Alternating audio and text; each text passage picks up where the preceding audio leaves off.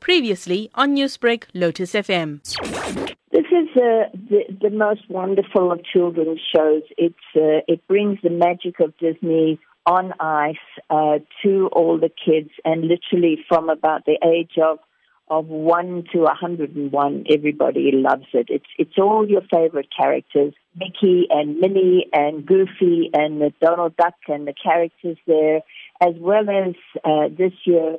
The theme of the show is called Dream Big, which is inspirational stories of all of the Disney princesses, literally from Belle, who is one of the perennial favorites, to the wonderful sisters Anna and Elsa from Frozen. Now, I am aware the theme for this year being Dream Big, but what sort of education element has been implemented in terms of teaching the youth through plays and cartoons of this nature? When you talk about teaching the youth, it's all about following your dreams. In this particular instance, this particular Disney production. And it's about knowing what your dreams can be, knowing that if you put your mind to things, you can do it regardless of where you are, who you are, and where you come from. Now, how has the Disney theme managed to retain top spot amongst youth from all over the world?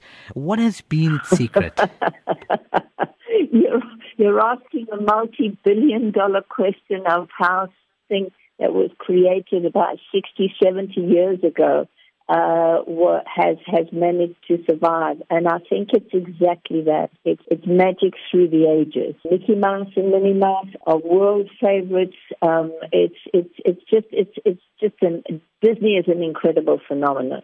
And the characters that they've created since those great characters, like Ariel and Belle, Cinderella, Jasmine, Aurora, and Tinkerbell, and so on, are all just wonderful.